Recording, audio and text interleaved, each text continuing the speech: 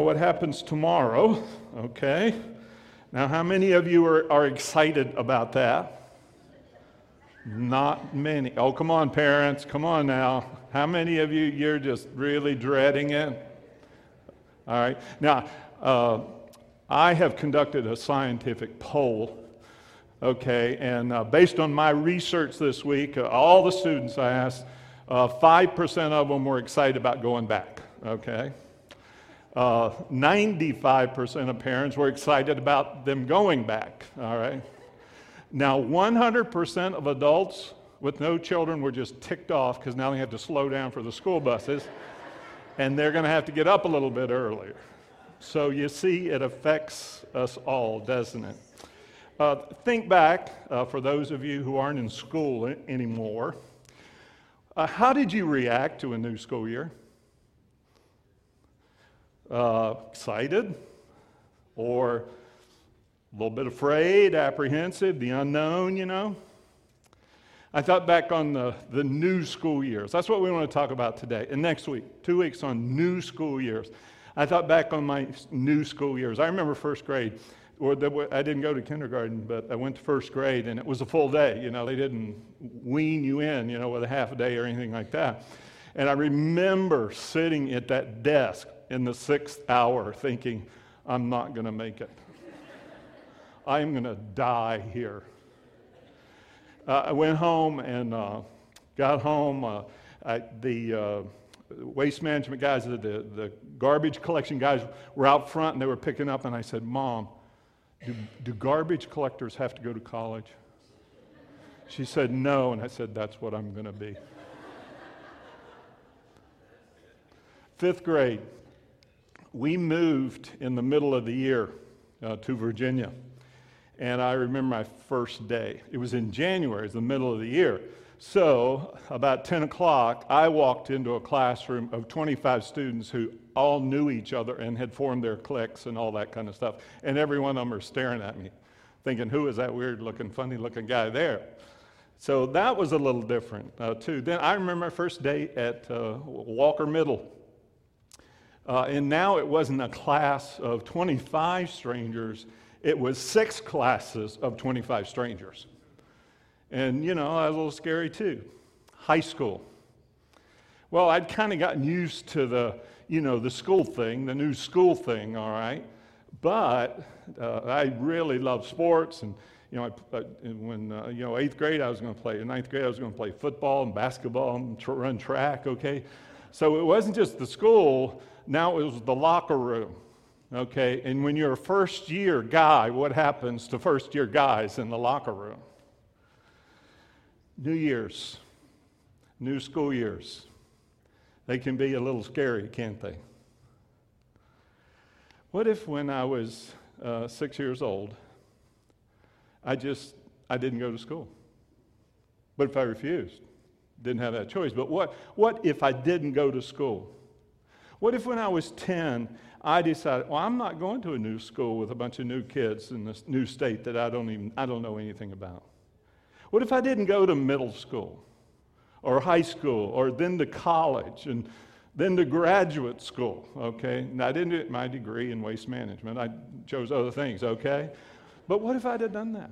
What if I'd refused a new school year? I would have missed out on so much. Those new school years, they were scary, but they were amazing next steps.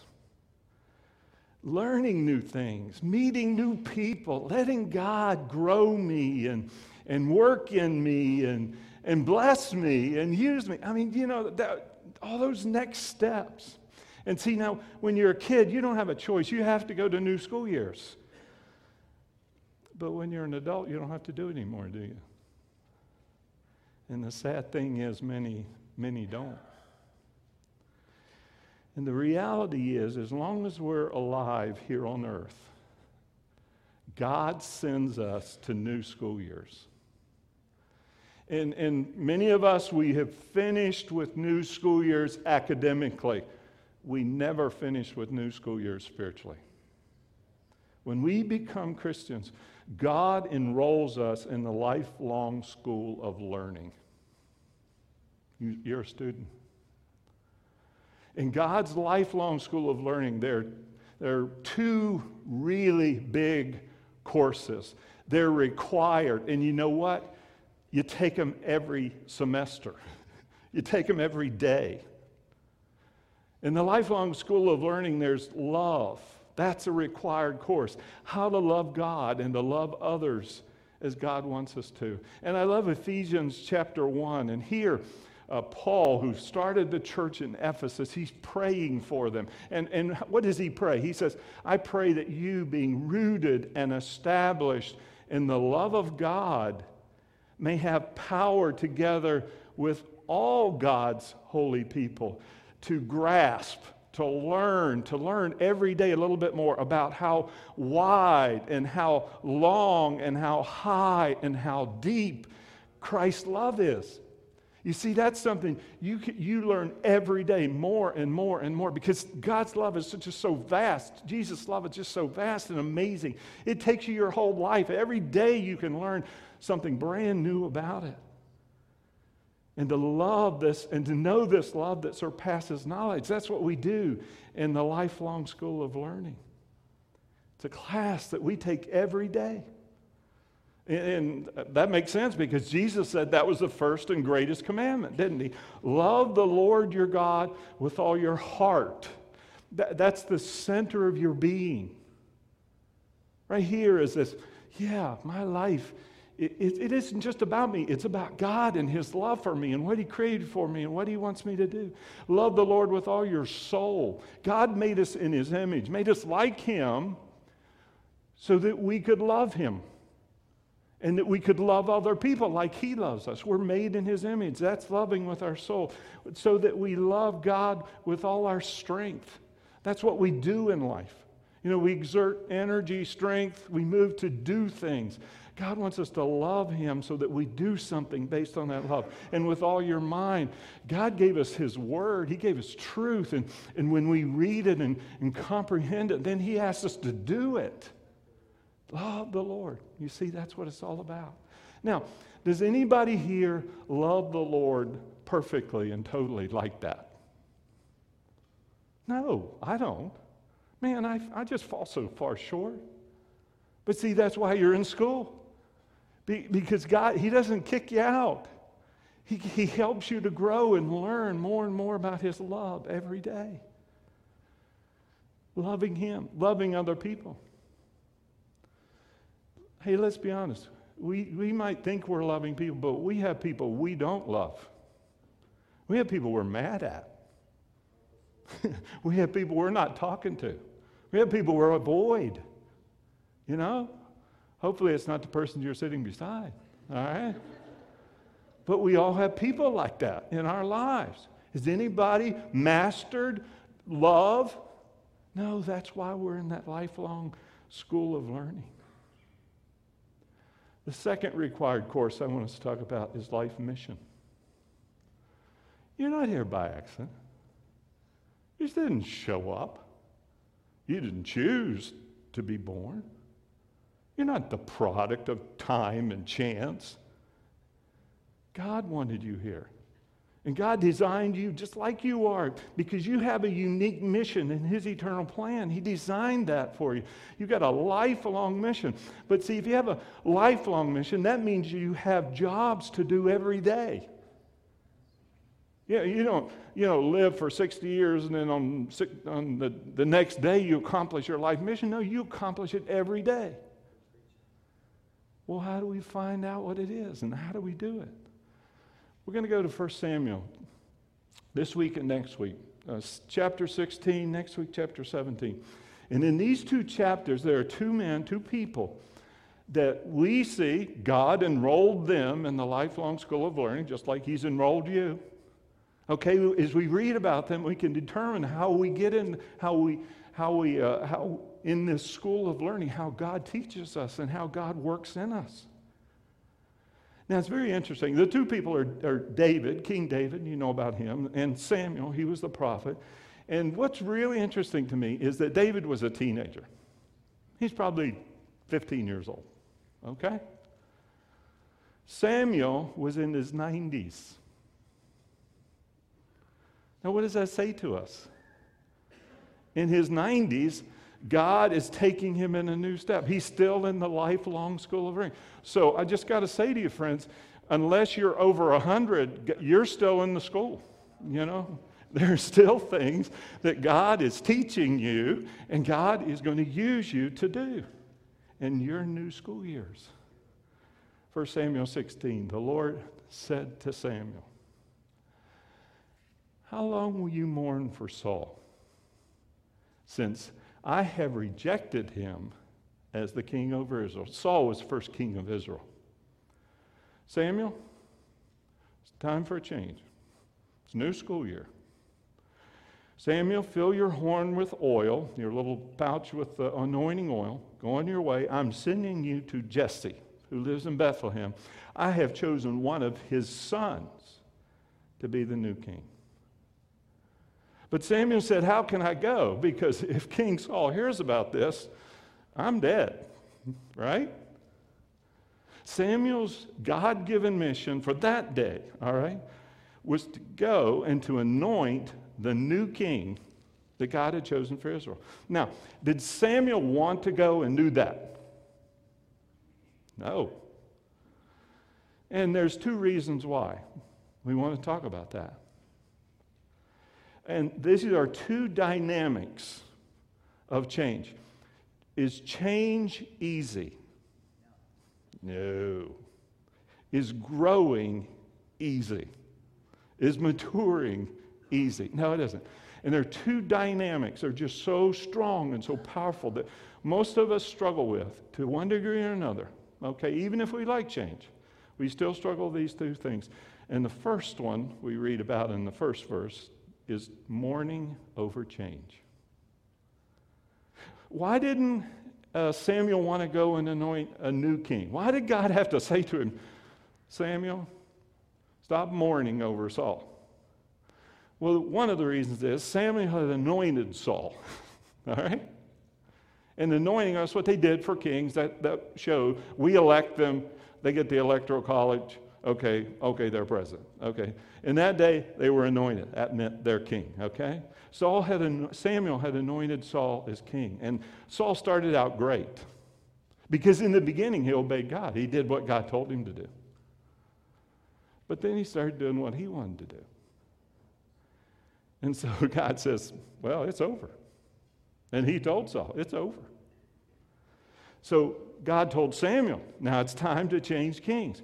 But the problem, one of the problems, Samuel was emotionally attached to Saul. He had anointed him, right? And we humans get emotionally attached to people, and we get emotionally attached to processes, the way we do things. We get used to doing them that way. And there's good in that. I mean, it's a good thing, you know, when you wake up in the morning, you don't have to say, now wait a minute, how do I get out of bed? How do I get dressed? How do I brush my... No, habits are good, okay? Except if we get so emotionally attached to one process, the way we've always done things, what's the result of that? It'll keep us from doing the new things that God wants us to do. Are you attached to the way that you've always done it? Now, some of you would say no. Well, let's find out. Okay, would you just fold your arms? Everybody, knows how to do that. Okay, just fold your arms, all right? Okay, now fold them the other way.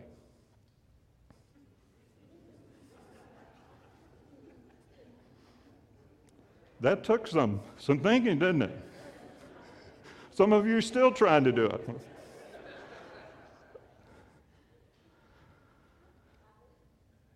Every day, 10,000 churches in the United States die. See, it's okay that you just fold your arms one way. But every year, 10,000 churches in America die. And one of the factors is that we as Christians, we can get emotionally attached to doing things and doing church the way we've always done it, the way it worked really well in the past, but it might not work that way anymore. Has our world changed? Have people changed? Has technology changed us? Absolutely. Samuel was a man of God.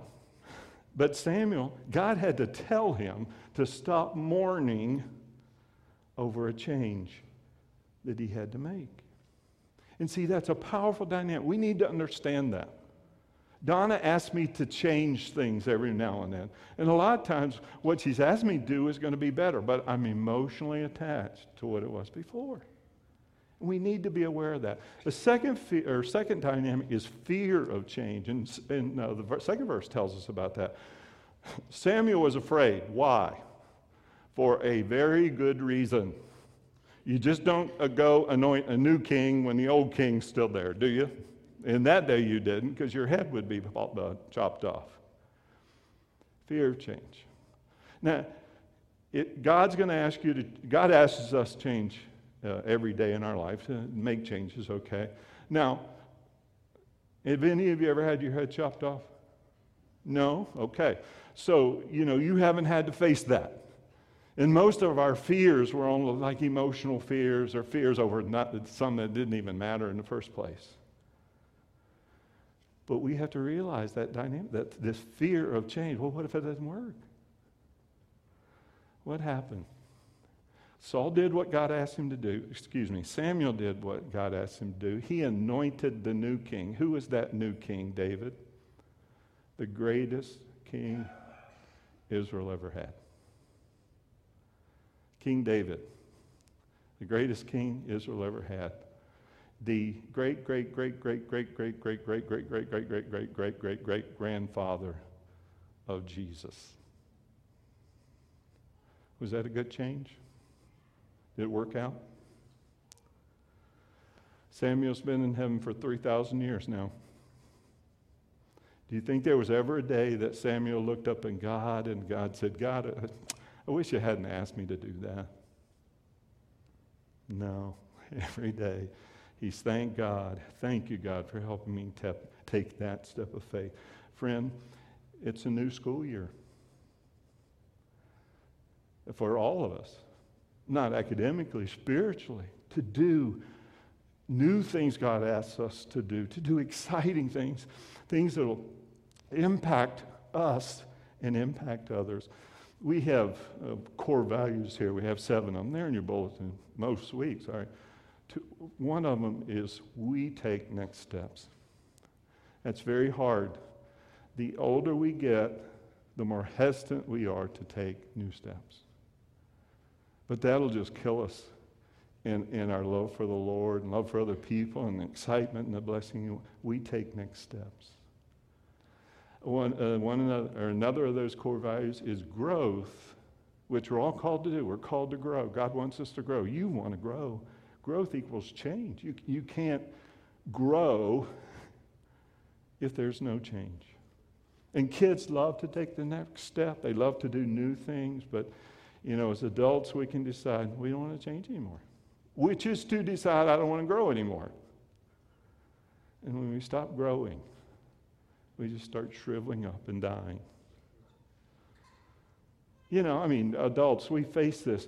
When I was a kid, I grew really early and was 6'1" by the time I was in 8th grade. Now I'm 6 foot. Now I'm shrinking. Okay, but I went to a birthday party once when I was 9. I ate 5 hamburgers. These were not McDonald's hamburgers. These were the home grilled ones, that were quarter, half pound. I ate 5 of those. The lady's going, I could eat like that. Never gained weight. I tried to put on weight, in high school. Couldn't do it. Then one day it changed. It changed. Now, some of you have experienced that. And what happens when your metabolism slows down and all that kind of stuff? What do you have to do? You have to change your diet, change your exercise, or what? Or are you just going to keep putting on more and more weight and getting more and more unhealthy and die because of it. You know, they've done the studies. One of the studies I read about recently was it says, if you will exercise for 20 to 30 minutes 4 times a day, you will extend your life like 5 years or something like that. I mean, there's a direct correlation and connection. How many of you are excited about the new school year that God has for you?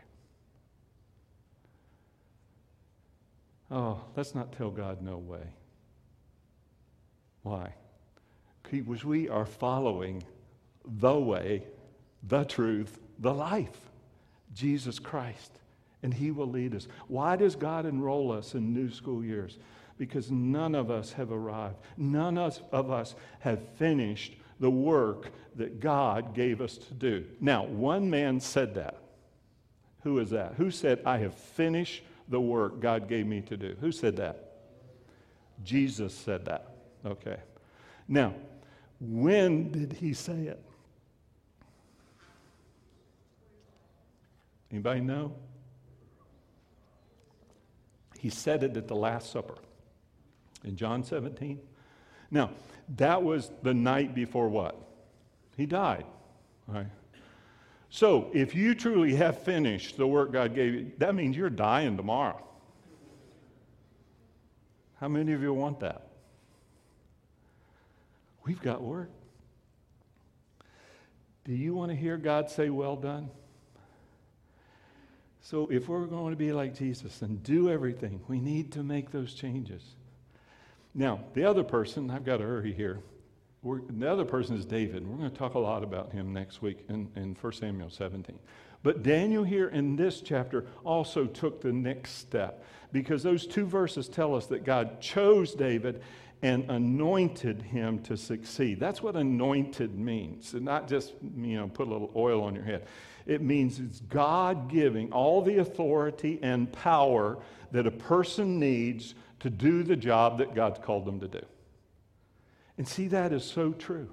Now, you're thinking, well, God has anointed me. He hasn't spoken some big voice and, given me this huge mission or something.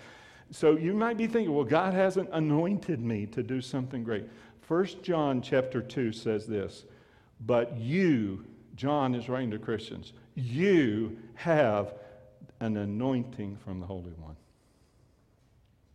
If you're following Jesus, you've been anointed. Anointed to do new and great things that have eternal value and significance. Verse 6, we got to hurry on. When Samuel arrived at the house, he saw Eliab.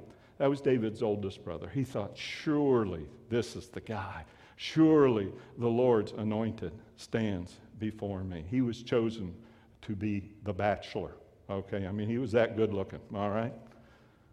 But the Lord said to Samuel, do not consider his appearance or his height, for I have rejected him. The Lord does not look at the things people look at.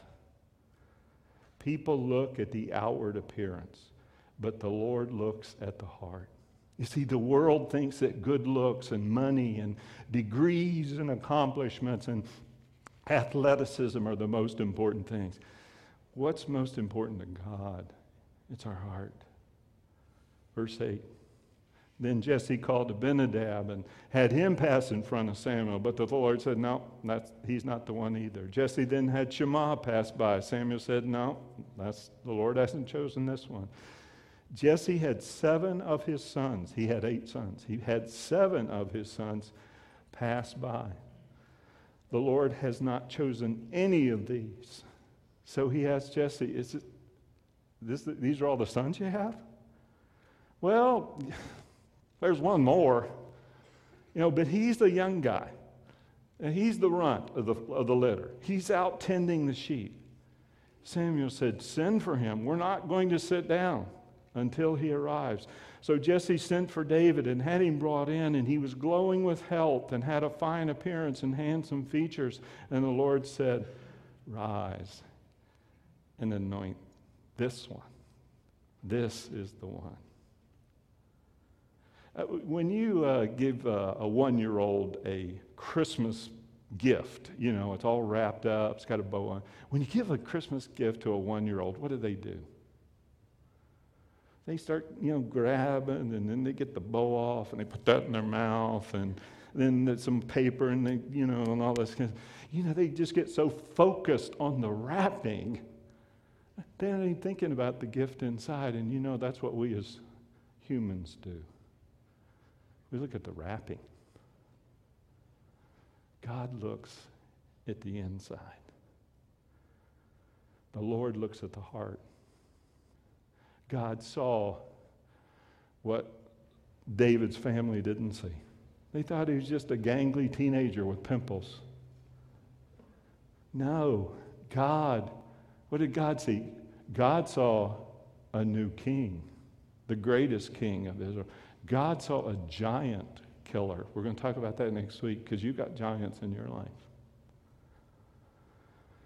He had a heart after God's heart. What does it mean to have a heart after God's own heart? The Bible best defines its own terms, okay? Acts chapter 13, Luke uses this story, and he tells us what it means to be a person after God's own heart.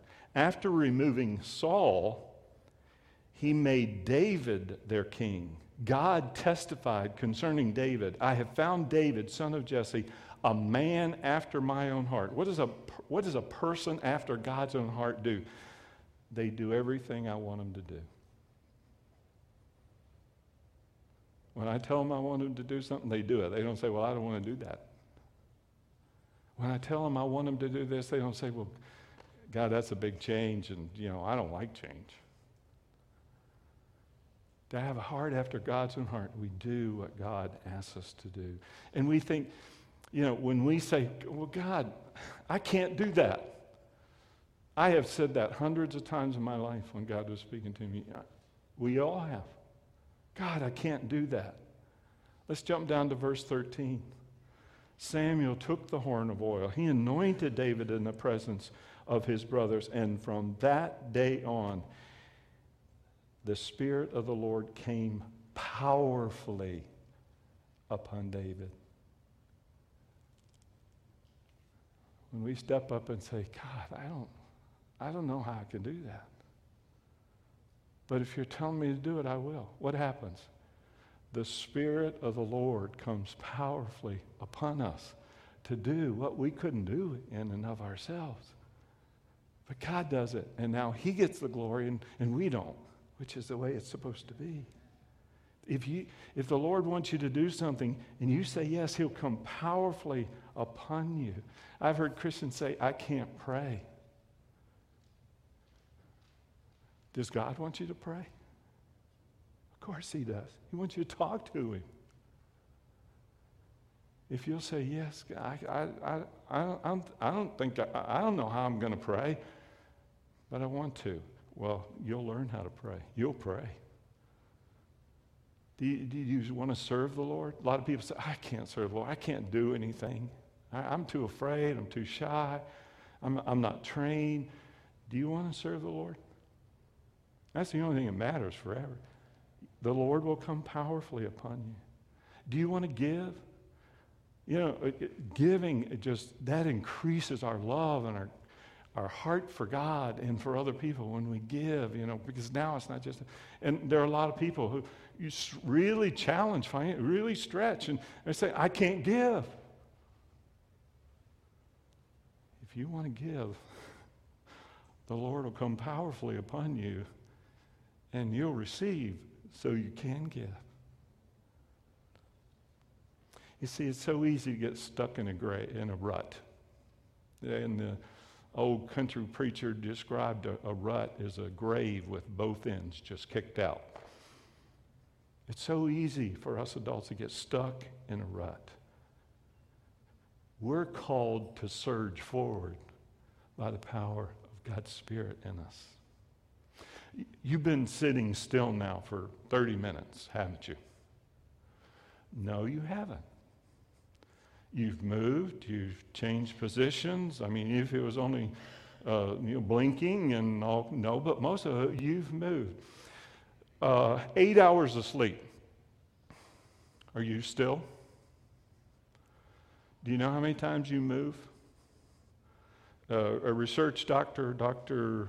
Schulman, said average adult move. If that's for me, tell him I'll call him back, okay? Dr. Schulman studies the average person in 8 hours of sleep will roll over 13 times. God created our bodies to move. He did not create us to stand still, physically or spiritually. And what happens to people who have to stay in bed, or who choose to stay in bed? What happens? They get bed sores. What happens to Christians who don't move and just, come to church and sit in the pew? You get pew sores. I just made that up. That's not a medical term, all right? But you do. Change. Need to hurry. There are two kinds of change. There's good change and bad change, right? Not every change is good. You should not make all the changes that people want you to do or that you want to do or whatever. Well, how do you know what's a good change or a bad change? How do we avoid making bad changes but still do the good changes? See, you can say, well, I'm not going to change anything, and that's the best. No, then you won't make the good changes. How do you avoid making bad changes but go after good changes? You make the changes God wants you to make. If God wants you to make a change, it's a good one. It's good for you. Did Samuel make that change? Yes, he did, and it was the greatest change of his life, perhaps. He didn't want to change, but it was God. But because he did, God blessed him in powerful and awesome ways. Don't you want God to do that in your life? Don't you want to experience don't you want to live that kind of life? Where you're in sync with God and he's moving you and directing you in this way and you go. That's life. The last thing in closing, jump down to verse 14. I've always wondered about this verse, and I studied it this week. Now, it says the Spirit of the Lord came on David, but what does it say about Saul? Verse 14. Now the Spirit of the Lord had departed from Saul. And here's where everybody gets hung up. What in the world? And an evil spirit from the Lord tormented him. God sends evil spirits on people? I don't think so. I don't think God sends demons into people. Jesus sent them out. That word evil, it means a tormenting spirit. It is defined by the next phrase. It's a tormenting spirit. And friend, that's the reality. When we refuse, when we say, God, I know you want me to change. I know what you want me to do this thing, but I don't want to do it. When we decide we're not going to change as the Lord wants us to, we're going to be tormented with guilt. We didn't do what God said. We're going to be tormented. We're going to suffer the consequences of disobeying God and grieving the Holy Spirit in us. So this morning, new school years, as I thought about all those new school years that I didn't want to do, sometimes it was fear, and sometimes it was, I just don't want to do the work of change. Let's be honest, those are the realities. But if I had refused to do those new school years, I would have missed so much growth, so much reward, so much excitement, so much joy. I probably wouldn't be married to Donna. I probably wouldn't be, here at Sarasota Alliance. Now, before you say hallelujah, I just watch yourself, okay? In the new school years for us here at Sarasota Alliance, oh man, I remember over 26 years ago, when 37 people over in a little building on South Lockwood Ridge Road said, this building, this property is too small. We've got to relocate. And we found out it would cost, $2 million to do it. And 37 adults voted yes. Because we believed God wanted us to make a change. We don't know how he provided. And all through the years, there's been changes and new things that God directed us to do. And we decided to focus on children's ministry and student ministry. And Mike announced 2 weeks from today is Water Day. Now, why in the world would a church have a water day on a Sunday morning? And, after a short service, go out and there's pools and ice cream or snow cones and the water slides. That doesn't sound very spiritual. Why would we do something crazy like that? Because we want to show people who don't know the Lord that knowing the Lord is the greatest, most exciting, funnest, happiest, wonderful thing they could ever experience. Tomorrow, the coffee ministry will start, the Monday morning coffee ministry. 10 years ago, guys said, how can we show people in our neighborhood that we love them? Well, let's give them free coffee. Give their kids a free donut, chocolate milk, whatever, orange juice. And so they've been doing that for 10 years. They're getting up at 5 o'clock on Monday morning so they could show. And man, people's lives have been changed by that. And we've got new school years here at Sarasota Alliance. Our children's ministry, we're so excited about a new thing we're rolling out. It's called Alliance Kids. And we're excited. It's going to be a great program. And we're partnering with Lakeview Elementary and Lake Sarasota Homeowners Association because God said, hey, I got some new school years for you. I got some new exciting stuff for you. It's going to make a difference in people's lives. Oh, Christian, don't miss out. Don't miss out on the new, great, wonderful things God wants to do in you, for you, and through you. And next week, we're going to see how when we go to a new school, God's new school, that He enables us to slay the giants in our life that have us so terrified we're afraid to do what God wants us to do. And when God's ready to slay them, would you bow with me? Oh, God, thank you.